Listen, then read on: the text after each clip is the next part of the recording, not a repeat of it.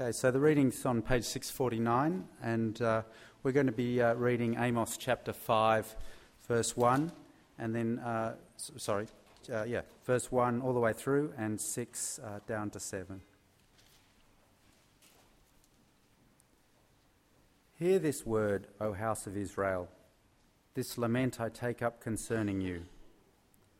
Fallen is virgin Israel, never to rise again, deserted in her own land, with no one to lift her up. This is what the sovereign Lord says. The city that marches out, 1,000 strong for Israel, will have only 100 left. The town that marches out, 100 strong, will have only 10 left. This is what the Lord says to the house of Israel. Seek me and live. Do not seek Bethel. Do not go to Gilgal. Do not journey to Beersheba. For Gilgal will surely go into exile, and Bethel will be reduced to nothing. Seek the Lord and live, or he will sweep through the house of Joseph like a fire. It will devour. And Bethel will have no one to quench it. You who turn justice into bitterness and cast righteousness to the ground, he who made the Pleiades and Orion, who turns blackness into dawn and darkness day into night, who calls for the waters of the sea and pours them out over the face of the land. The Lord is his name. He flashes destruction on the stronghold and brings the fortified city to ruin. You hate the one who reproves in the court and despise him who tells the truth.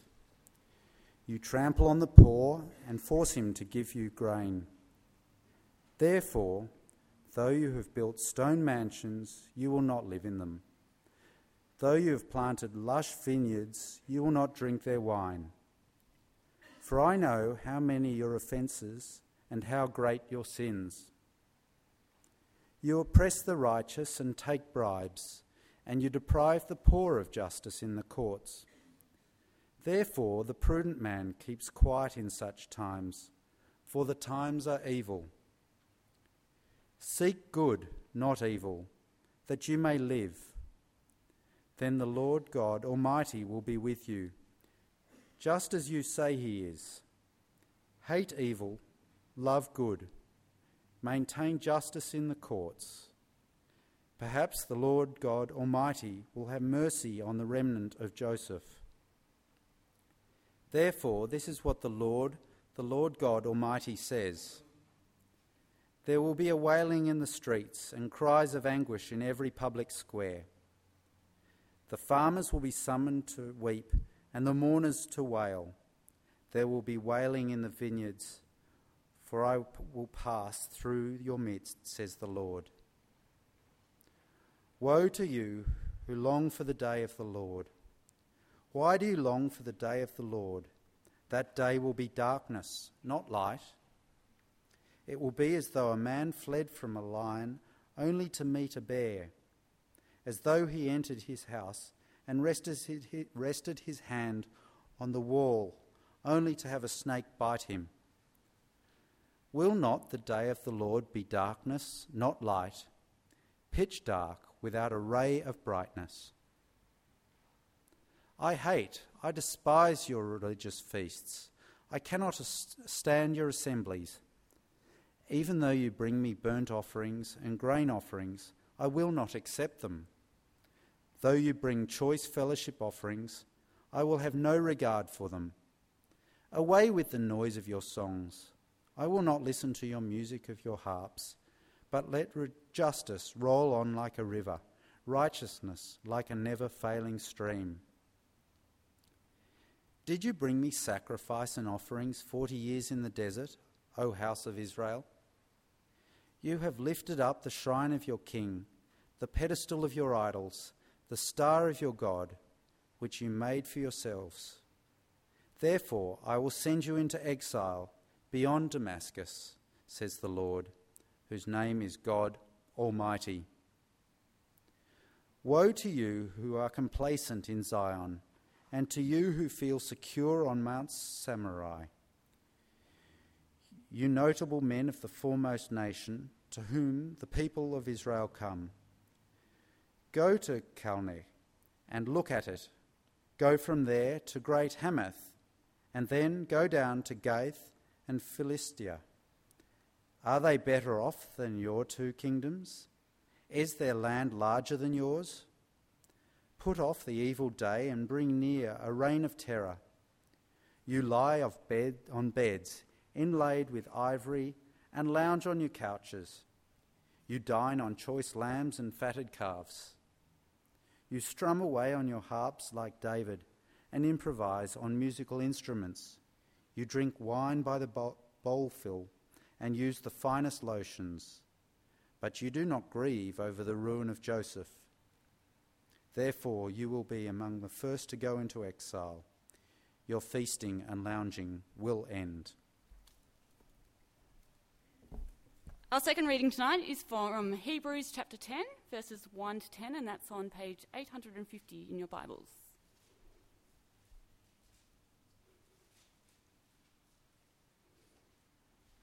The law is only a shadow of the good things that are coming, not the realities themselves.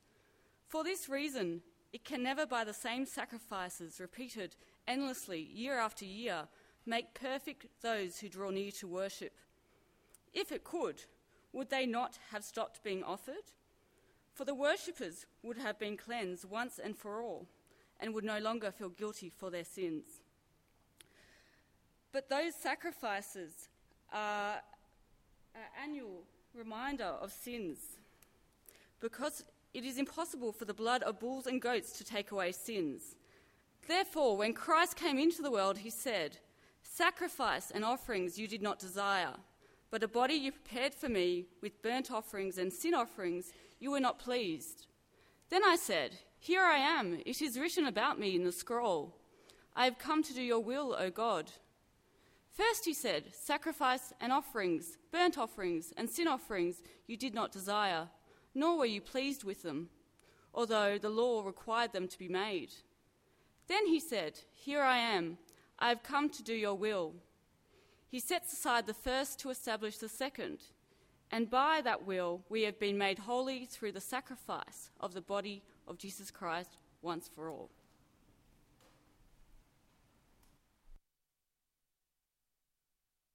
Dave and Sam. It's hot, isn't it? Feel free to do this if you need to. Won't put me off. It's good to see you. My name is Paul. We're working through the book of Amos. It's a hot day. It's a hard passage. So let me pray.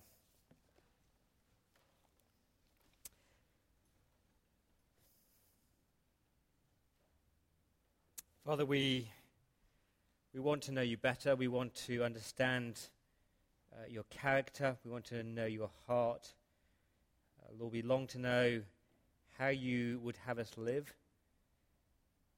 Father, forgive us for times when we think we know best. Help us, Lord, to hear your word, to hear it clearly. Lord, I pray that you would, as a church, help us to respond in obedience and faith. Lord, I pray that we would trust you because you are good. You know all things. So, Lord, please speak to us now through your word and by your Spirit. Amen. Look at Amos 5 and 6. It's on page 649 of your Bibles. I want to begin by asking you the question, what do you hate in life? What kind of things do you hate in life? I hate units without air conditioners. I hate peas. I hate sweet corn. I hate raisins. In fact, I hate all small foods. Give me big foods, not small foods. I hate garlic. Actually, no, I like garlic, but garlic hates me. What kind of things in life do you hate? What are the little things in life that you really go, ugh? Here are some things that I also really hate in a more serious way. I hate racism.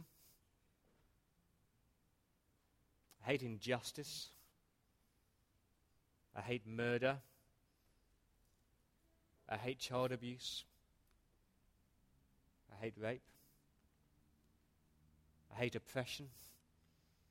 Surely they're the things where you see them and it's right. There's something inside of you just wells up and you go, that is wrong. I hate that. What about this question? It's on the screen. What does God hate? What does God hate? And I hope you'd say God hates oppression, and God hates murder, and God hates rape, and God hates greed, and God hates injustice, and God hates racism and child abuse. Of course God hates all those things. But I wonder how many of you are thinking, God hates pride.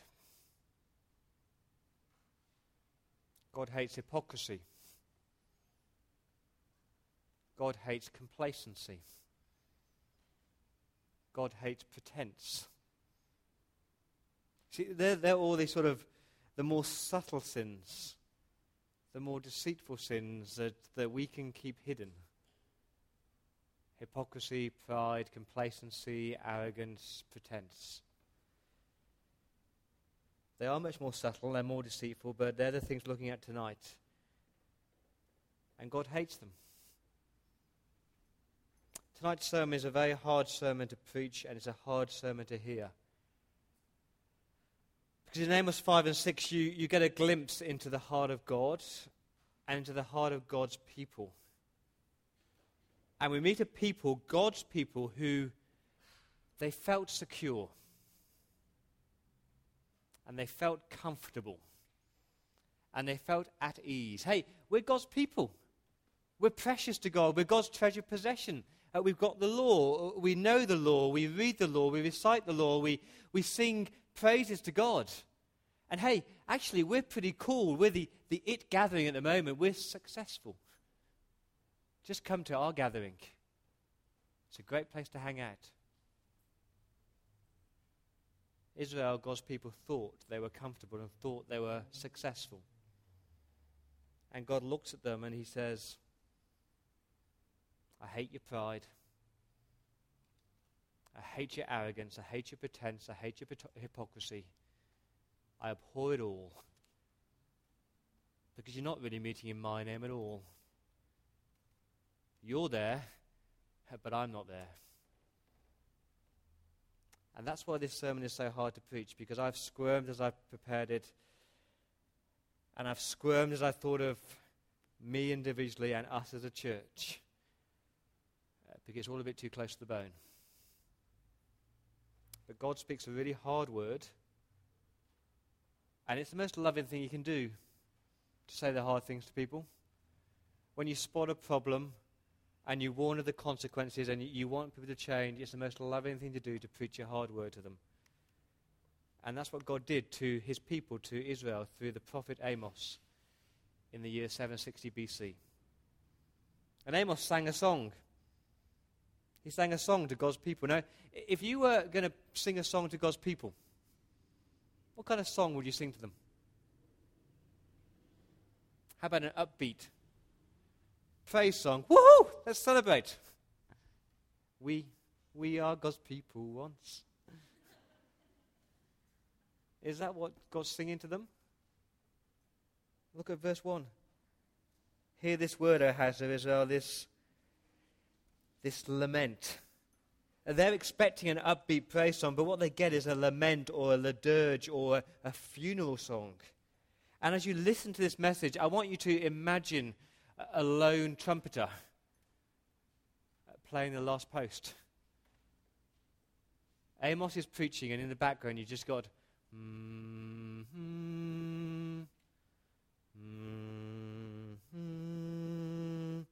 fallen is virgin Israel, never to rise again. Deserted in her own land with no one to lift her up.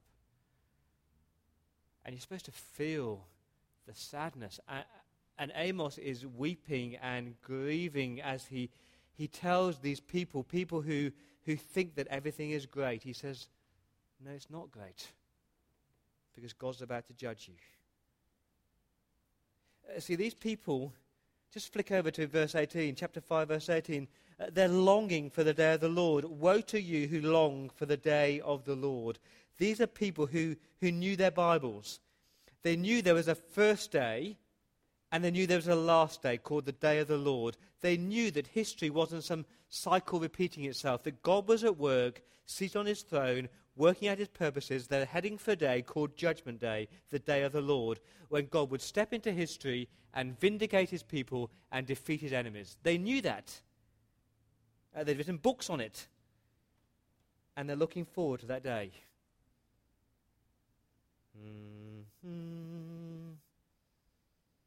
Woe to you who long for the day of the Lord. Why do you long for the day of the Lord? That day will be darkness, not light. It will be as though a man fled from a lion only to meet a bear, as though he entered his house and rested his hand on the wall only to have a snake bite him. Won't that day of the Lord be darkness, not light? They think they're safe. And you can imagine them running and running and running away from the lion, and there's a bear there. And so they run and they run and they run, and they're home, they're in their house, and they slam the door and they put their arm on the wall, and there's a snake there. He's just mocking them. He's saying, you think you're so safe. You're looking forward to the day, but you're not safe at all. Because Judgment Day will be a day of terror for you. In fact, God has already judged you. God has already judged his people. The sentence has been passed. Did you spot the tone of chapter 5, verse 2? Just flick back to it. It's all written in the past tense. Fallen is virgin Israel. Virgin Israel, because her death was premature, her potential was never realized. She's helpless, she's vulnerable. Fallen is Israel, never to rise again, deserted in her own land with no one to lift her up. No, says Amos, you might think you're okay, but it's just all pretense, it's all show. And as you read these chapters, you just get death and destruction time and time and time again. So chapter 5, verse 16, there'll be wailing in the streets and cries of anguish in public squares. The farmers will be summoned to weep and mourn as to wail. There'll be wailing in the vineyards, for I will pass through your midst. 5 verse 27, I will send you into exile beyond Damascus. 6 verse 7, you'll be among the first to go into exile. Your feasting and your lounging will end. 6 verse 8, the sovereign Lord has sworn by himself. The Lord God Almighty declares, I abhor, I hate the pride of Jacob and detest his fortresses. I will deliver up the city. They thought they were safe. They thought they were God's people. And God says, you're so mistaken. I'm about to judge you. I'm about to send you into exile. I'm about to destroy you. A newspaper once published the obituary of Mark Twain. Except he was still alive. They published it too early. And Mark Twain is sitting there reading his own obituary. And so he sends a cable to the newspaper editor. He says this. He says, friends, the report of my death was a slight exaggeration. And you can imagine Israel saying that. God's people, no, God, death? We're alive. We're well. Look at our gatherings. We're successful. We're the it people. We're the it church. And God says, no, I've spoken. You're about to go into exile. And God is the one who's going to do it. 5 verse 17, I will pass through your midst, just like he did at the Exodus. 5 verse 27, I will send you into exile. Friends, this was no empty threat. Just 40 years after this chapter was written, after this dirge was sung, in the year 721 BC, the great Assyrians, the mighty Assyrians, marched into Jerusalem. They destroyed the temple, they destroyed the city, they captured the people, they killed people, they took God's people out of the land into exile, and just a tiny, tiny remnant was left. And mighty, mighty, mighty Israel, who felt so secure, who felt so at ease, they were proud. Look at us, look at us, look at us. God loves us, we're God's people. And yet God destroyed them. Friends, as you read the Old Testament, please remember two things. Remember, Israel was not a secular state. They weren't just any nation. Israel were God's people. And God is exposing the arrogance and the pride and the false security of his people who are pretending to worship God. So who are the Israel today? He's not writing this message to the world out there. Who are God's people? Who are Israel today? His church. Us. Please don't read the Old Testament individualistically, as though it's all about you. It's not just about you, it's about us, God's people gathered together. Please don't read it as though it's about the world out there. It's about us, his people, God's people today. Number one. Number two, always read the Old Testament through the lens called Calvary. Always read the Old Testament through the person called Jesus Christ, who changes everything. We're going to come on to him later. But tonight, God is warning his people, his church, against pride and hypocrisy and arrogance, those deceitful hidden sins. Because listen carefully, just because people gather in a building and open a Bible and sing songs does not necessarily mean they really know God and love God and are worshipping God. It's entirely possible to meet, to gather, to sing, to pray, to preach, to hear, and have no relationship with your Creator God. And that's the warning tonight. Two warnings for you. First one is a warning against pride or false security. What is pride? Pride is when we think we are somebody's. Pride is when we think or we desire to usurp God's position and to refuse to acknowledge that we are totally dependent on him for everything and every breath and every minute of every day. Pride is when we think that we have earned or deserved God's favor. And that was God's people then. See, if you'd asked the Israelites, they'd have said, everything is wonderfully well. We're affluent, we're successful, we're well connected with church, and we're so secure. We're somebody's. Because that's how they're presented in chapter 6, verse 1. Woe to you who are complacent in Zion, God's place. Woe to you who feel secure on Mount Samaria, God's place. Woe to you, you feel at ease, you feel secure, but God's verdict is so different to their feelings. What does God say down in chapter 6, verse 8? I abhor the pride of Jacob. I detest his fortresses. I will deliver up his city and everything in it. Pride is, as John Stott said, more than just the first of the 7 deadly sins. It's the essence of sin itself, where we put ourselves at the center, our achievements, our success, and God hates it. How do you know that these people were proud? You could tell it by the way they lived. See, God's people were supposed to love others and to care for those in need and to hate injustice. But God's people here, they're just sitting back in their mansions. Verse 4, they're lying on beds inlaid with ivory and they lounge on their couches. And whilst the average Israelites would eat meat maybe once a year as a luxury, these people are dining on choice lambs and fattened calves in the greatest restaurants. And verse 5, they're strumming away on their harps like King David. They're sitting back in their palaces, on their couches, eating the meat, playing their musical instrument. Verse 6, drinking wine by the bowlful. Nice, massive red wine glasses that holds the finest of clarets. And they've got the finest of lotions imported from overseas, their exfoliation creams and their moisturizers. But, verse 6, but you don't grieve over the ruin of Joseph. Do you spot it? You're so obsessed with your own luxurious living, church, that you don't bat an eyelid when one of your neighboring tribes suffers loss. You're so busy enjoying yourself and thinking you're somebody's that you don't notice when the world out there is suffering oppression and corruption and God's name is being dishonored. Remember Hamlet? In Hamlet, Claudius is reveling in luxury completely oblivious to the fact that all the troops are outside, marshaled, ready to attack. That's God's warning. That's God's people whining and dining, oblivious to the reality that they're under threat of exile. They're more concerned about eating the latest restaurant than they are about being godly. They're more concerned about saving for the new leather couch than they are about giving money to the poor and needy.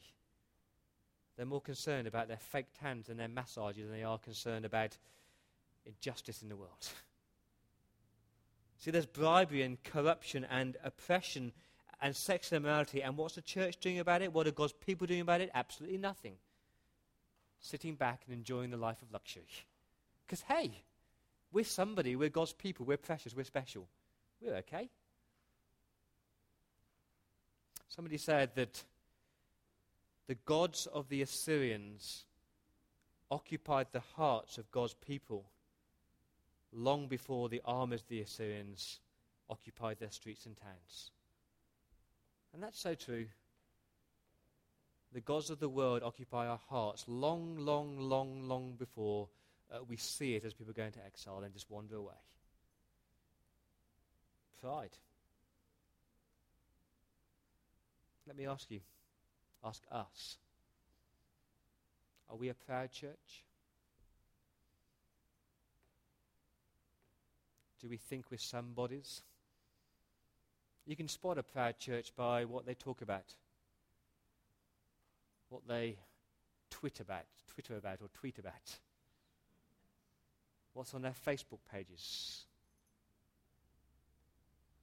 Do we talk more about ourselves than we do about God and Jesus and His Word?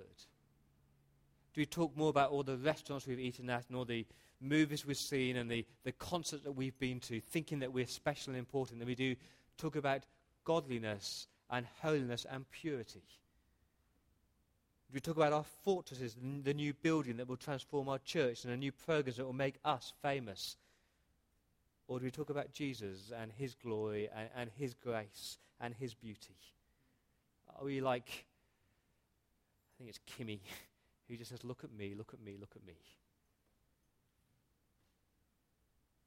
Jonathan Edwards said, pride is the worst viper in the human heart, the most hidden, secret, deceitful of all lusts. It's a danger for every church. And God says, chapter 6, verse 8, I abhor the pride of God's people, Jacob. You know, when our church website talks more about our history and our achievements and our programs than it does talk about Jesus Christ and the cross and the glory of God, then we've slipped into pride. When our evangelism course starts to present Christianity as a lifestyle option and not just actually submitting to the lordship of Christ. When we start to rate churches a bit like, a 5-star award, and we rate it on marketing and branding and music and image. What about God and God's grace and God's glory? What about Him? God hates pride. And I'm sure the Israelites would have been stunned, like the student who thinks he's written an excellent essay and gets an F. Are we proud? Second danger. Hypocrisy. Hypocrisy. If the first was a little close to the bone, be prepared to squirm some more. It's a hot night, it's a hot passage. God says, stop playing at meetings. Look at chapter 5, verse 21, and look what God says. Look at the words that God uses. God says, I love it when you get together. I love it when you stand and you sing my praises. I love it when you offer sacrifices. Is that what God says? He says, I despise your religious feasts. I can't stand your assemblies. Even though you bring me burnt offerings and grain offerings, I won't accept them. Although you bring choice fellowship offerings, I have no regard for them. Away with the noise of your songs.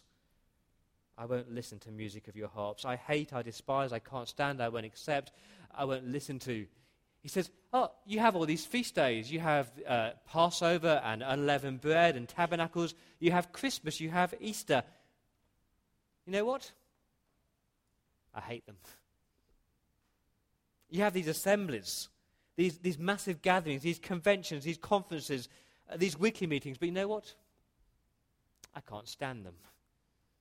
Oh, you bring me burnt offerings, you bring me grain offerings, you bring me fellowship offerings, but it's just a sham. You have communion and prayer meeting and tithing and serving. Do you know what? I hate them. As for your singing, wow, your band is truly awesome. And the songs you sing, the words are pretty amazing. And you stand there and you sing songs and I say, shut up. It's just noise. And you can imagine God's people saying, but we met every week. I know. I hated it. But we sang all these songs. Yep, I know. I hated it. I hated your carols by candlelight. I hated your Katoomba conventions. I won't accept your prayer meetings. It's just noise, noise, noise. Surely God loves it when we get together. God loves it when we sing. Yeah, he does. God loves it when we gather together and we worship him. So what is wrong? It's not that God hates worship or hates gatherings or hates festival. Did you spot an important word? I'll read it again. Verse 21. I despise your religious feasts. I can't stand your assemblies, even though you bring me burnt offerings. I will not listen to the music of your harps, aware of the noise of your songs. There was something about the Israelites and their meetings that was utterly obnoxious to God. And here it is. Hypocrisy. Hypocrisy. How can they stand in church and sing about God's justice when chapter 5 verse 7 they've turned justice into bitterness and they've cast righteousness to the ground? How can they stand in church and pray prayers about the poor and the needy when chapter 5 verse 11 you trample on the poor and force them to give you grain? It's utter hypocrisy. Oh sure, you know how to stand and you know how to look and you know all the moves, you can do this or you can do this. It doesn't matter. What I really hate, says God, is when your heart is so far away from me. It's just an act. You're just playing games. The word hypocrisy just means play acting. You get into character, play the part like an actor on the stage. You know what to say, where to stand, how to look, how to feel, but just a performance. So what does God say in verse 24? Let justice flow on like a river. Ongoing, continual justice in your life. Let righteousness flow like a never-failing stream. Not sporadically, but always. Because true worship, my friends, is actually really, really simple. What is true worship? You love God and you love others. That's all God asks of you, that you love God and you love others. He doesn't care whether you've got a drum kit or an organ or a building with pews or with chairs. He doesn't care about that stuff. He wants you to love him with all your whole soul, heart, soul, mind and strength, and love others as yourself. And the issue I've been grappling with this week is this. Are we just playing at church? Are we just playing at being church? How can we stand in church and sing songs about God's justice, and then you walk out into the world and you don't bat an eyelid at the oppression and injustice going on all around you in Sydney and around the world? How can we say amen to prayers about living a godly life, and you walk straight out that door and it has no impact on your life at all? You just go and sleep with your boyfriend, sleep with your girlfriend, get drunk down the pub, bully the person at work, lie and slander and be greedy, and it has no impact on your life. How can we stand here and say things and sing things with our eyes closed, with our hands raised, and it has no impact in the way that you live 24/7? Because that's the issue. Does your faith change your behavior? See, God doesn't care what we do. He wants this. He wants your heart. He wants a heart that loves him. He wants a heart that believes in him and trusts him and adores him and wants a heart that lives out what it claims to believe. And the question is church just a social club for you? Just escapism? A nice thing to do on a hot summer's day? Does God have your heart? Otherwise, it's just hypocrisy. People often say to me, "Oh, thanks for church. I really enjoyed it." One person said to me last night after preaching this sermon, I was thinking, enjoyed it? Oh, it made me feel good. Is that why we gather? To feel good? No, we gather to worship God and to bring him the glory. We've just sang the song, I see a near revival. What does that mean? What does it mean to see a near revival? More people in our pews? Build a bigger building? No. Revival is when our lives are radically, radically different. J.R. Green said this: religious revival in the 18th century carried to the hearts of the people a fresh spirit of moral zeal which purified their literature and their manners. It brought a new philanthropy which reformed their prisons. It abolished the slave trade and gave the first impulse to popular education. What God wants for revival is you and I who love Jesus so much that our lives are radically, radically different. It impacts the way that we live out there. That's revival. Radical repentance, walking God's ways. Are we more concerned about filling the bums on the pews than what's going on here? Otherwise, that's hypocrisy. They're the two dangers: pride and hypocrisy.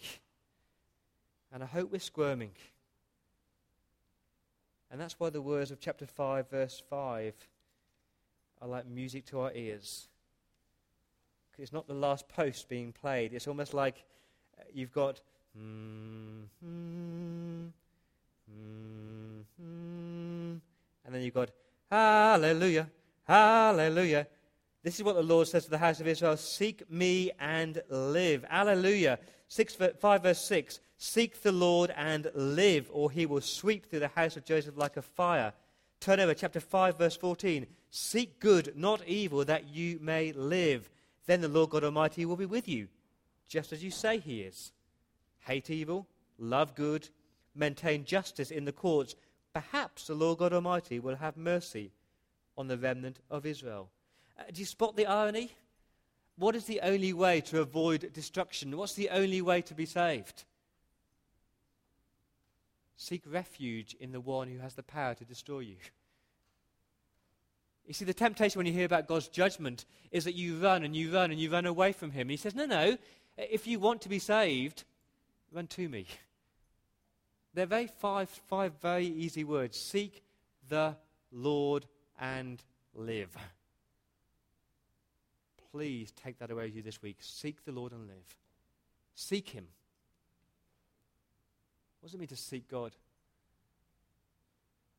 I think sometimes we think seeking God is a bit like hide and seek. God is hiding somewhere. To seek him means that you set your mind on him. You devote your time to understanding him and his character. You make a choice, a deliberate choice, not to seek the wisdom of the world, but to turn your eyes onto Jesus, onto him and to his word. To seek him is that you depend on him, not on yourself. In the good times you thank him, in the hard times you depend on him and you cry out to him. To seek him means that you have a deliberate daily discipline of spending time with him. And you choose to do that because he's everything to you. To seek him is more than just an intellectual thing. It's actually an action thing.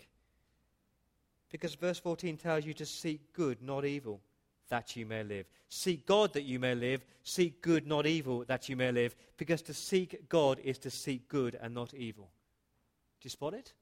To seek God means that you seek good, not evil. To seek God means that you actually choose deliberately to do the right thing and to turn your back on the wrong thing. To seek God is that radical mark of repentance, of no to that and yes to this. And God is calling the Israelites and his church to seek him, to devote time and energy and intellect and that brain-straining effort and to make choices every day to look into his eyes and not the eyes of the world, to seek him. He says in verse 5, don't seek Bethel, don't go to Gilgal, don't journey to Beersheba. Bethel, Gilgal, Beersheba, they were just worship centers that Israel had made up to make it easier than going to Jerusalem. He says, don't run to those places, run to the person called Jesus Christ. Don't run to a system, run to a Saviour. Don't run to rituals or religion, run to God himself. Seek him. Turn your eyes onto him. Who's this Lord that you seek? He's a pretty powerful Lord, isn't he? 5 verse 8, he's the one who made the stars, Pleiades and Orion. The one who just flung them into space. He's the one who turns blackness into dawn every day. He's the one who says to the sun, get up, and we have light.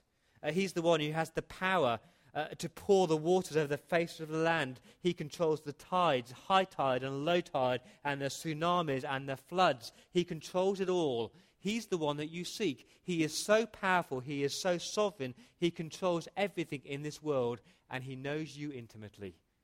He's the one that you seek.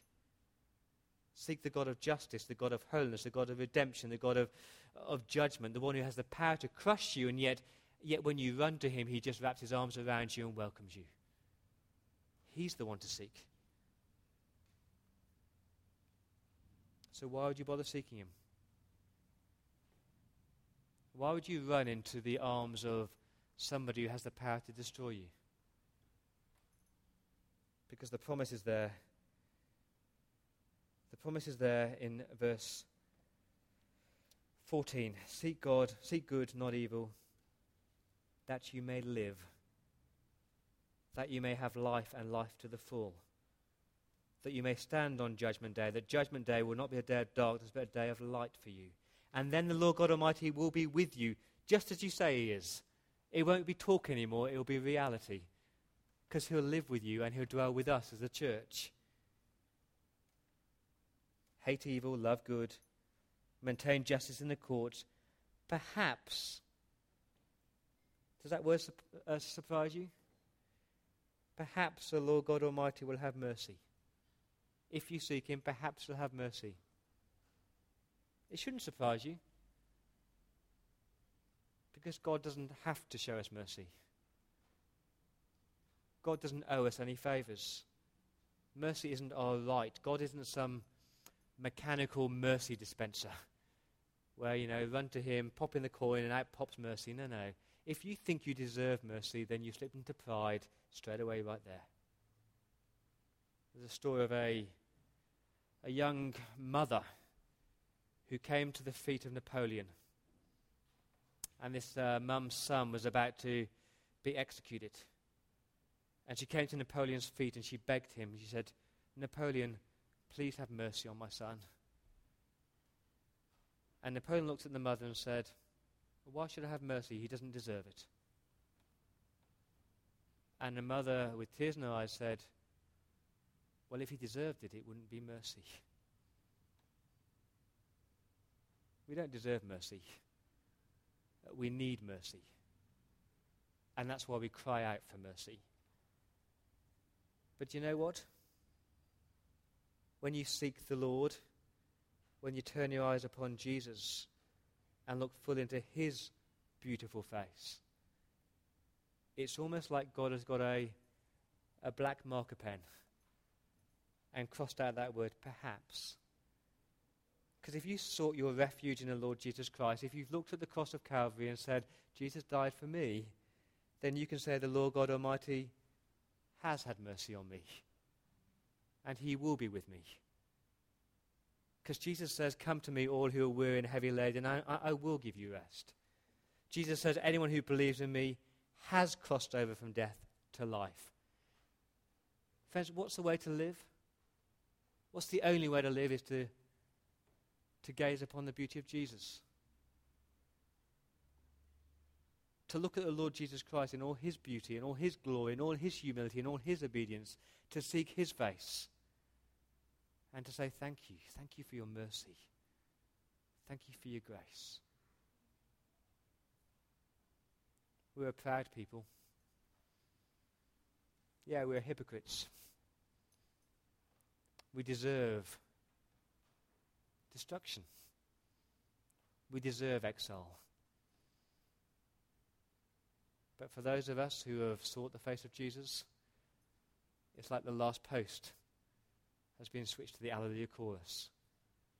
Because we will live. We live now, and we'll live for all eternity.